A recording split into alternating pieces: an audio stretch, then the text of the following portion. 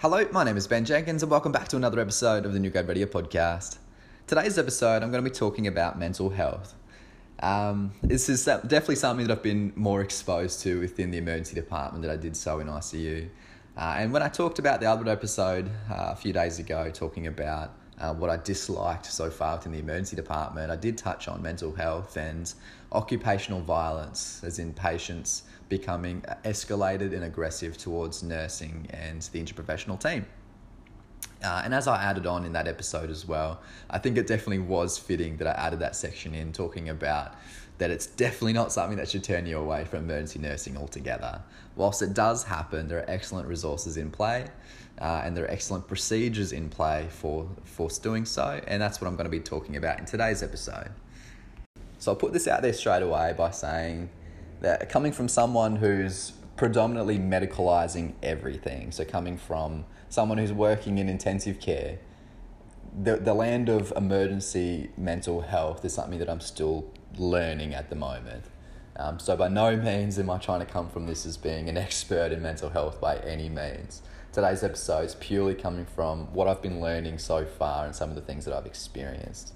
So getting underway. So the journey of someone coming in with a mental health concern is going to, there's two different ways that they're sort of coming in. If they're coming through pre-hospitally, so coming through with the ambulance or coming through with the police, if that patient is deemed to be of immediate threat to themselves or to other people, these pre-hospital clinicians can put these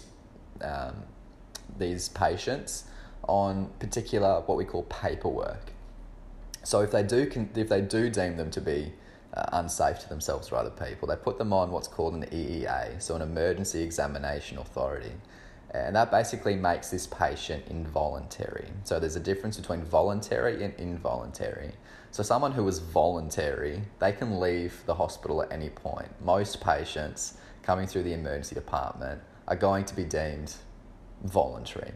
And when they're deemed involuntary is going to be that it would be unsafe to let this person go out of the doors of the emergency department. So an EEA allows for these paramedics and police to pretty much say, look, I need to take you to the emergency department to be seen by the appropriate mental health team and be properly assessed to make sure that you're safe to be able to go home and that you're getting the required attention that you need for this concern at the moment.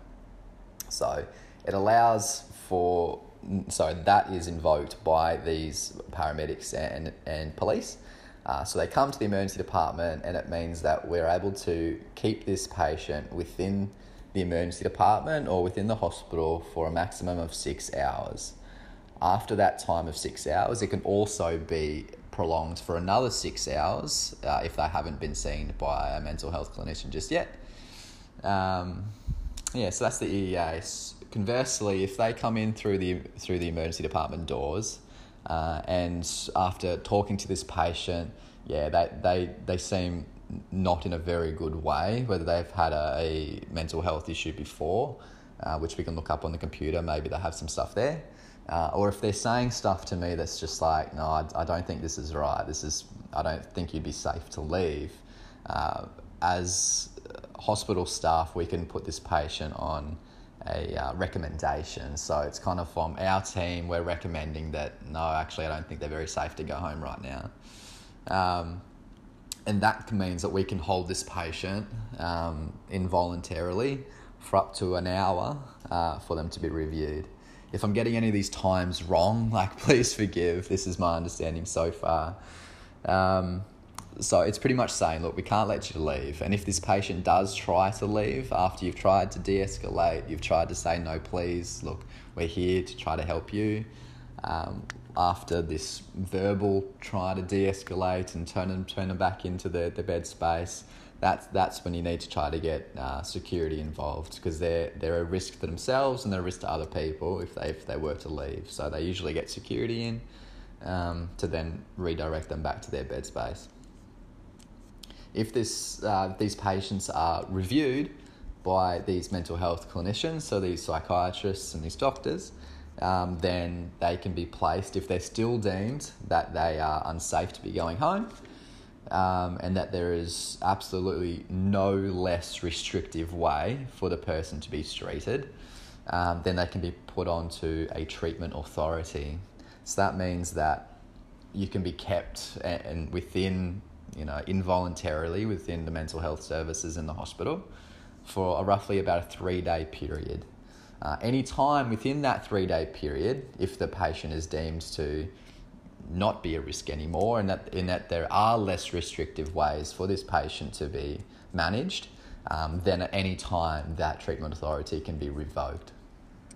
All right, so that's a lot of the paperworky stuff out of the way, and that's what we have to work with within the emergency department. So let's talk a bit more about the process of this patient going through the emergency department with mental health. So if I'm working in acute within one of the main areas in the emergency department, again, I think I'll make the next episode about the different areas of ED. But let's just say they're there, and I've looked to see if they're voluntary or whether they are involuntary. So now I understand, if the patient were to try to leave, if I need to get security involved or whatever. Now I can start my assessment of the patient. With every patient that's coming through your bed space, you need to be performing a proper assessment of your patient, a proper medical assessment as well. So yes, I'm still getting in and I'm still trying to get a blood pressure and that sort of stuff. Some patients may just say, absolutely get lost, I'm not having it. In that case, you need to then inform the medical staff in that regards to see what else can happen. But a lot of the time, these patients are more than fine to be able to get a quick assessment.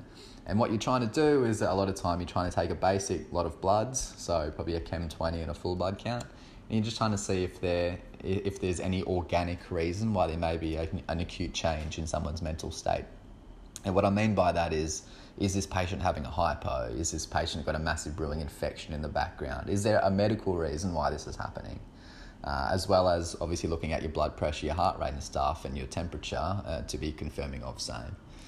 So once you've got your initial baseline assessment of the patient, you've sent the bloods away, then it's a matter of, then the doctors have come in. So us as nursing staff, we've come and got our assessment.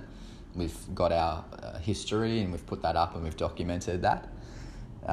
Next, we have our emergency doctors will come in. They will also come and do their full assessment. And that is, again, like a full history of exactly what's going on, talking to the patient, getting that collateral information that we need. And then if the doctors are then saying, look, and it also comes down to, okay, that is the medical team. So the doctors are mainly coming in from a medical perspective. If they deem that the patient is cleared medically, then we are awaiting a formal mental health review.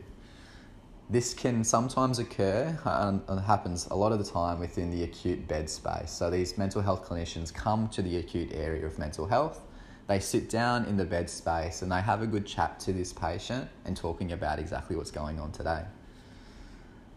There's also another step, so there may be another area that we can push this patient to. So let's say the acute area is just hustle and bustle, the paramedics are ramping, which means that they're all waiting for a bed space to come available.